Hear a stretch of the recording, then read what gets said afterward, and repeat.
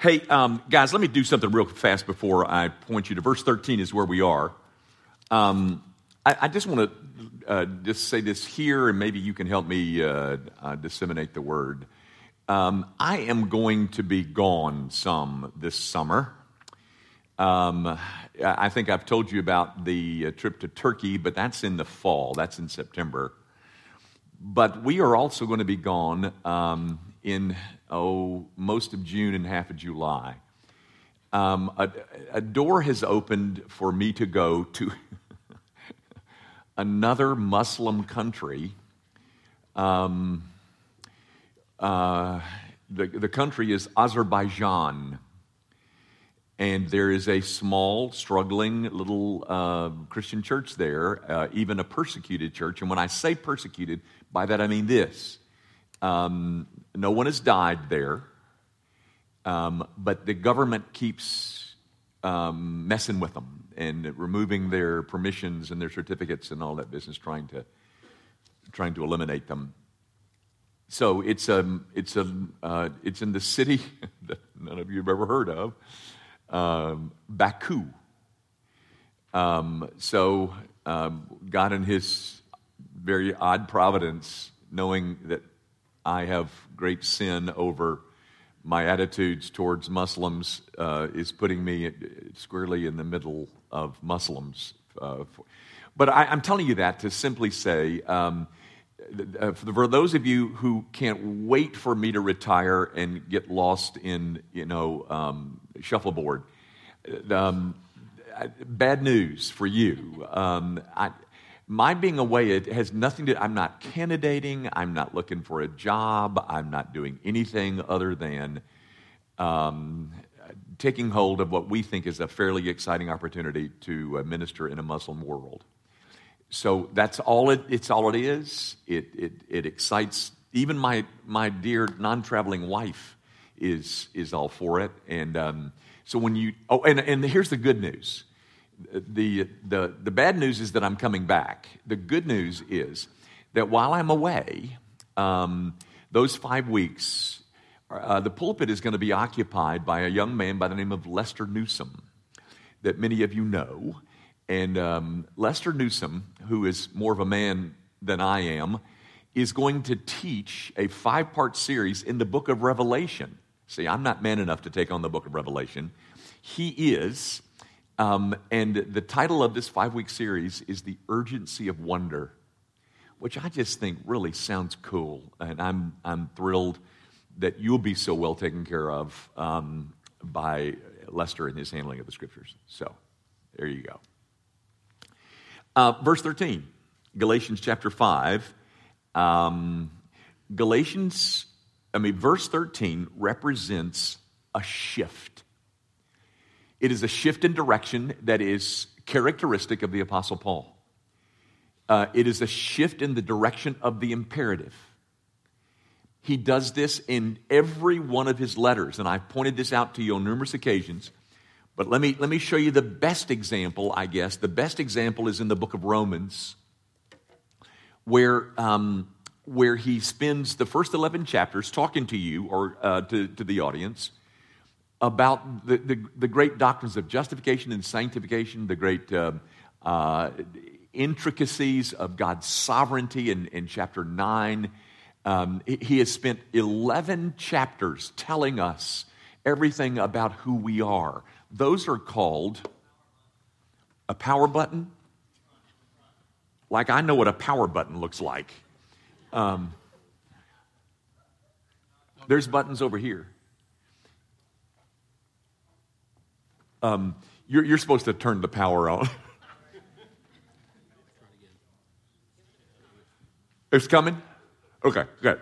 There it is. He spends 11 chapters giving us what is called the indicatives. I've talked to you about this before, but it's been a while since I've said this. So in the book of Romans, he gives you 11 chapters of defining who we are in Christ, the indicatives, before he ever comes to chapter 12, where he says, therefore, I beseech ye therefore, brethren, by the mercies of God. Based on these mercies that I've been talking to you about for 11 chapters, present your bodies as living sacrifices, which is your reasonable service of worship. He then moves to the imperatives. He spends 11 chapters describing the beauty of our position in Christ, and having explained that, he then moves towards the imperatives, telling us how to live. But he never tells us what to do before he tells us who we are. Gang, that's a sequence that you've got to always keep in mind. Our living grows out of who we are. Our living doesn't make us who we are. Our living grows out of who we are already. We're already this in Christ, and therefore we are to live like this, never the other way around. He does that in the book of Romans. He does it in the book of Ephesians. He does it in the book of Colossians. And he does it in the book of Galatians. He has spent 4.5 chapters trying to settle this issue that a man is not to be bound to law, that you're free in Christ. And then you come to verse 13, and now he's ready to pivot towards the indicatives and to tell us what things should be true about us. But it's not, let me tell you the things that should be true about us so that you can become this. No. You've already become this. And as a result of that being true, then we live like that. Indicatives always precede imperatives. And not only do you see it taught in verses, you see it taught in his methodology. The Apostle Paul always arranges his letters in this way. He starts with the indicatives, and then he moves to the imperatives. Verse 13, he's shifting away from the indicatives, and he's moving to the imperatives. Okay? That is a classic Pauline strategy as to how he writes his books. Every one of them are like that. And here it is again. Pardon me. Look at verse 13. He says, excuse me, for you were called to freedom, brothers, only do not use your freedom as an opportunity for the flesh, but through love, serve one another. He has shifted now, and he's going to spend the rest of his book talking about the imperatives that should be characteristic of those of us who claim to know this Jesus. But he is giving you here another lesson on the nature of Christian freedom, the nature of Christian liberty. Gang, there are two errors that you can make when it comes to Christian liberty. The first one is in verse 1, chapter 5, verse 1. For freedom Christ has set us free, stand firm therefore, and do not submit again to a yoke of slavery. That's one mistake. When it comes to Christian liberty, one of the mistakes that you can make is to go back to slavery. The other mistake is here in verse 13. For you were called to freedom, only don't use your freedom as an opportunity for the flesh. One of the errors is legalism. The other error on the other end of the spectrum is license. Don't let this happen to you, but don't let this happen to you either. Christian liberty is not Christian license. We are free from a guilty conscience. Yes. We're going to talk about that more as I close, but we're free from a guilty conscience, but we're not free to live as we please. There are rules. As long as you understand this principle, then rules should never frighten you. The rules are not lived out so that I can become a Christian. The rules are lived out because I am a Christian. But never be squeamish about talking about rules and laws and commandments and statutes. David isn't. You need to read Psalm 119. He uses those words over and over and over again. My being set free does not mean that I am free to live as I please. There are rules.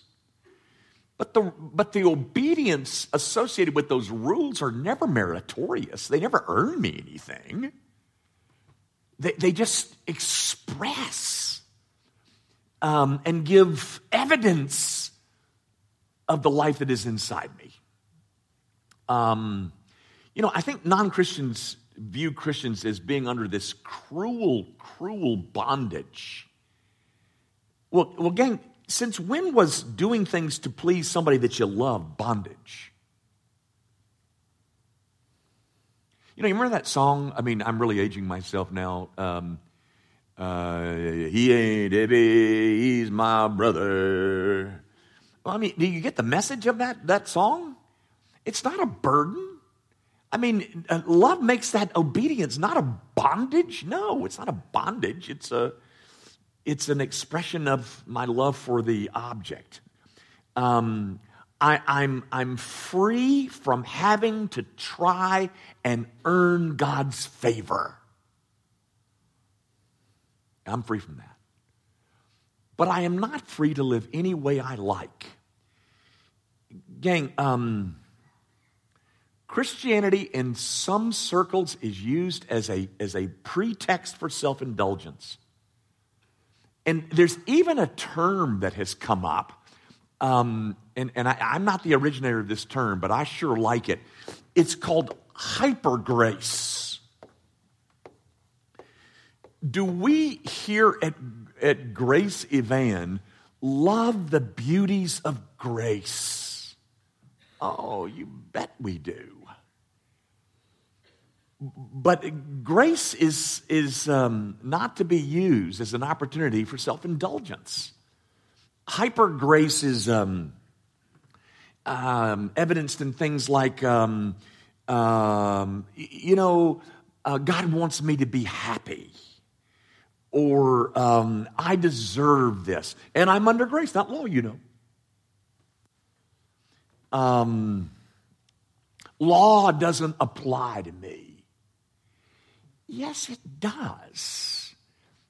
If you simply understand this sequence. I am this because of pure sovereign grace. And because God has done this wonderful work of changing me, He calls me to a life that looks like that. But to deny that there are any imperatives puts you into this lump of hyper grace.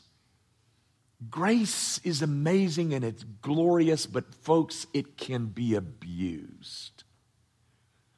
Don't use this freedom look at that language, as an opportunity for the flesh. Flesh, one's fallen nature. Guys, in some circles, it seems that the more that grace is preached, the more they tend to neglect their souls. Well, folks, grace is not intended to do that. Preaching grace or Christian freedom, whatever you want to call it, at least the real kind, it's supposed to eat away at our motivation and our desire to sin. Because the more I understand these things that have happened to me, the more I want to do things as an expression of love for the one who did these things for me.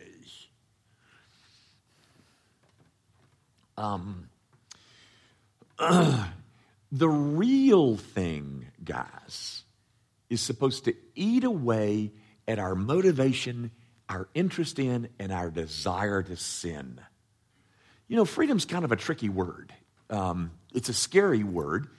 And in legalistic circles, you don't want to use that word too often because people might take you seriously. But gang, when I say freedom, if you're hearing that I'm allowed to go do as I please, then you misunderstand Christian freedom. Because it doesn't mean that. I'm free from a guilty conscience. I'm free from trying to or ever having to earn God's favor. But I am not free to live as I please and call that grace. It's not grace. It's hyper grace, guys.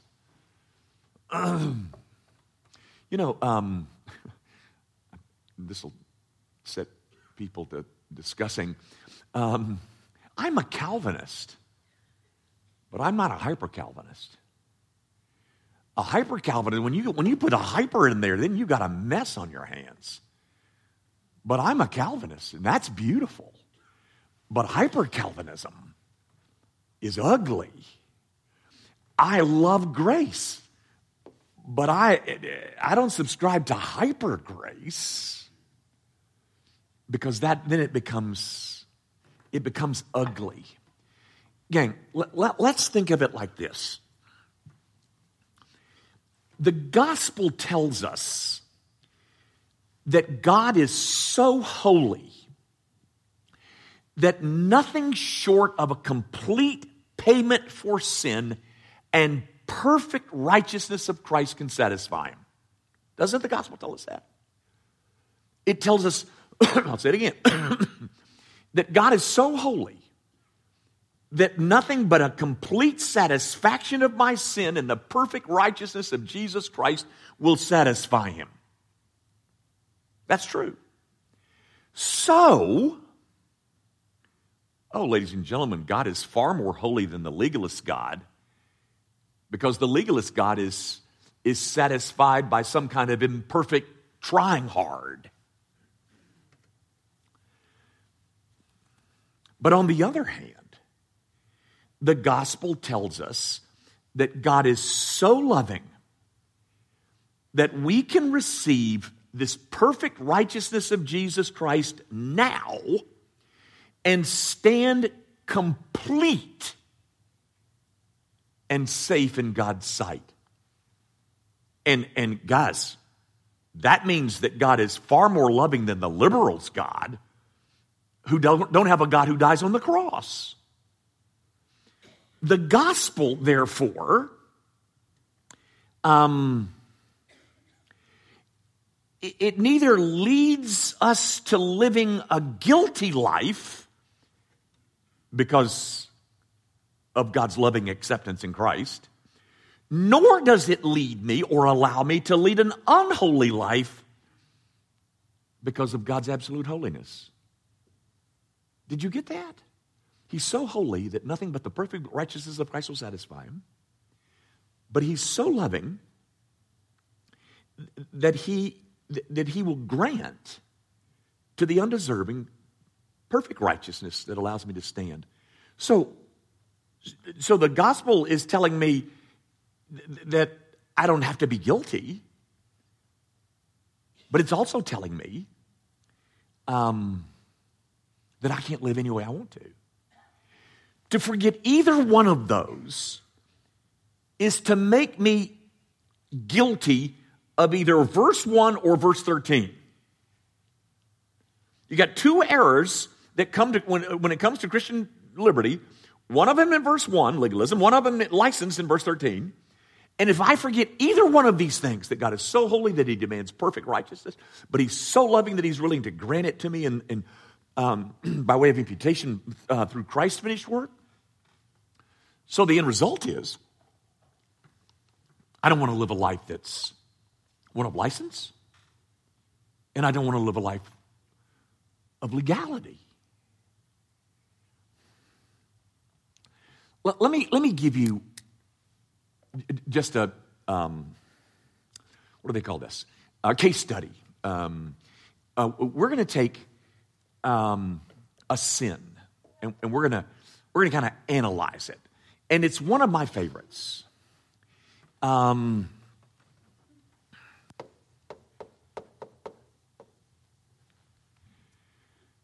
lie.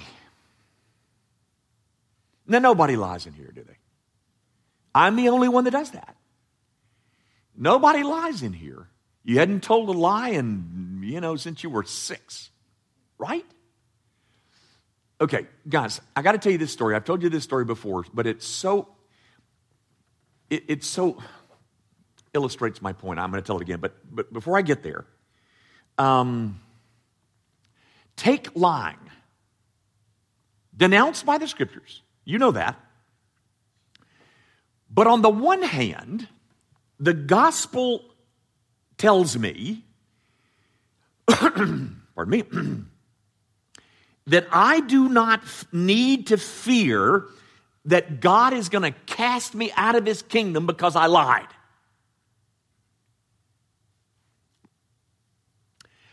I'm free from the legal penalty of my lie. And I'll tell you this too. The poor guy who is seeking to be perfectly honest as a way of winning God's favor, oh my goodness, they are going to be so devastated when they slip up and lie. But the gospel says that there is no legal penalty associated with my lie. But it also, it assures me that my dishonesty will not damn me. However, let's talk a minute about why I lied. Okay? Now's when I'm going to tell you the story that I've already told you before. But it really is a good story. And it sure does illustrate my point. So bear with me if you've heard this before. This is not about you lying. This is about me lying. It was back in Ocala. Now, I left Ocala 30 years ago, so I haven't lied since. But it was, I was the senior pastor of this church, and we had built about 3 buildings. And as we grew, we added some staff, and we added some equipment and all that business. And so we had a couple of secretaries back then, and we had an answering machine. A telephone device answering machine. We don't have those things anymore, but, they just, hello, we're not home right now, but leave us your name and number and we'll call you back. That kind of thing. That's all on these little pocket things now. But it was in this little machine, and you had this little tape, and you had to record. You remember those?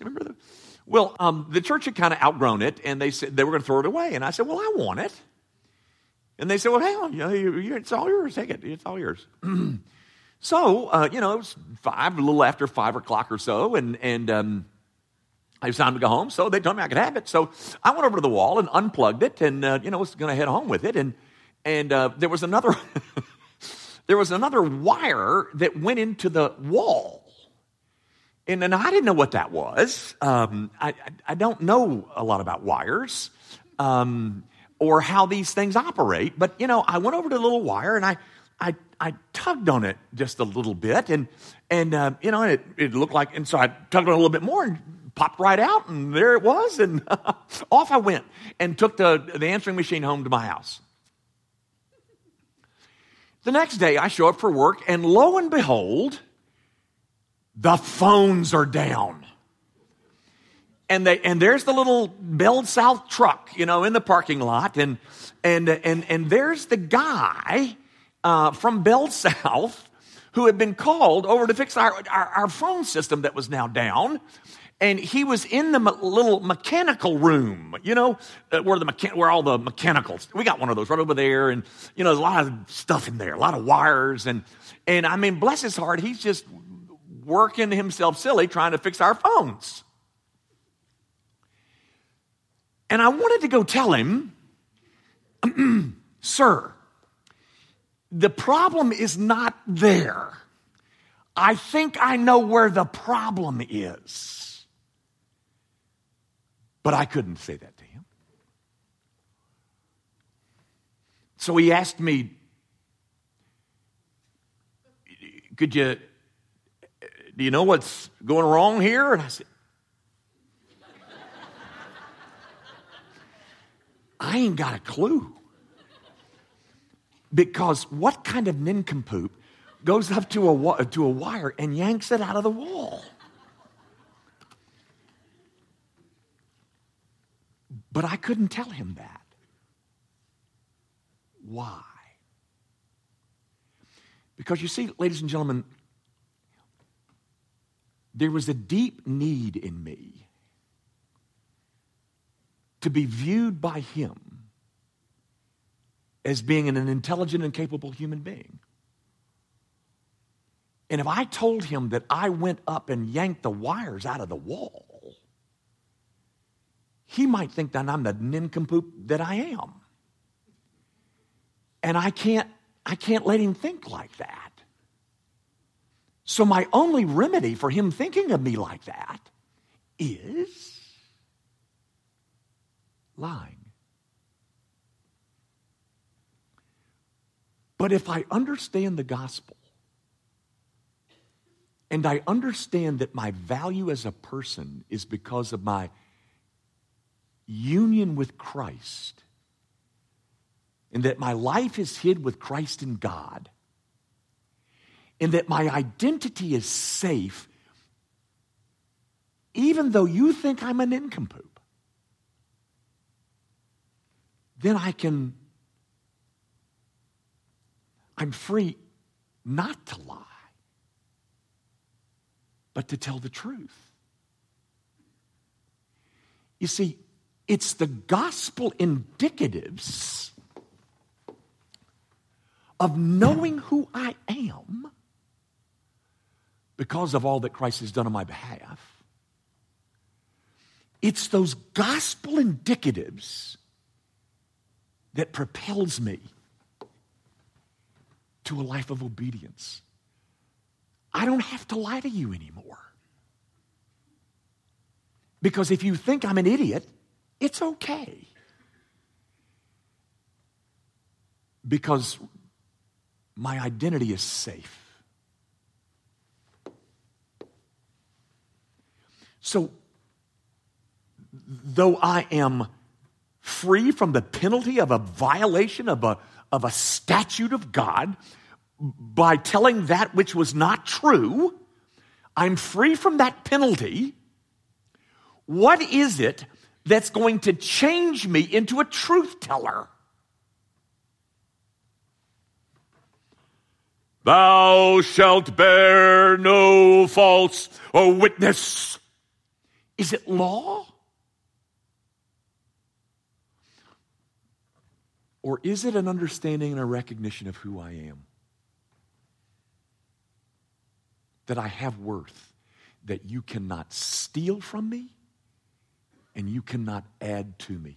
I've got it. And because I know I'm valuable and that my value does not depend on your opinion, now I have gospel motivation to go obey him. The only thing, ladies and gentlemen, the only thing that will make us obedient is not more law. It is not going over the 10 Commandments with you over and over and over. You already know them. They're written on your heart, by the way. The only thing that's going to make me a truth teller is when I finally recognize that my worth is safe, that my identity is intact, that at the center of my being, I'm a worthwhile man only because I am found in union with Christ. Once that's safe, once that's settled, then now I don't have to lie to you anymore. I don't have to lie to you so that you think nice things about me. I can tell you the truth. And that's what that's how the gospel propels us, motivates us, removes motivations to disobey, and eats away at the vitals of our desire to sin. As I find out more and more about who I am. Let me say this just real quick because I don't want to leave it dangling until next week. Notice at the end, only do not use your freedom as an opportunity, but through love, serve one another. Guys, I've said this before just recently, but people are not things to serve us. And Christian liberty is not to be exercised in a way that I get more people to serve me. It's supposed to be used to motivate me to serve others. So I leave you with this, and I said this to you about 6 weeks ago. If everyone in this church served like you do, what would Gracie Van look like? Am I only a taker? Then I would encourage you to read this last little clause of verse 13. Guys, if you're only a taker, do you know how many people have to serve so that you can take? Gang, service, you've got this thing that people talk about in churches, and it happens to be true, unfortunately. It's called the Pareto principle. 20% of the people do 80% of the... Gang, look at it with me again. Only do not use your freedom as an opportunity for the flesh, but through love, serve one another.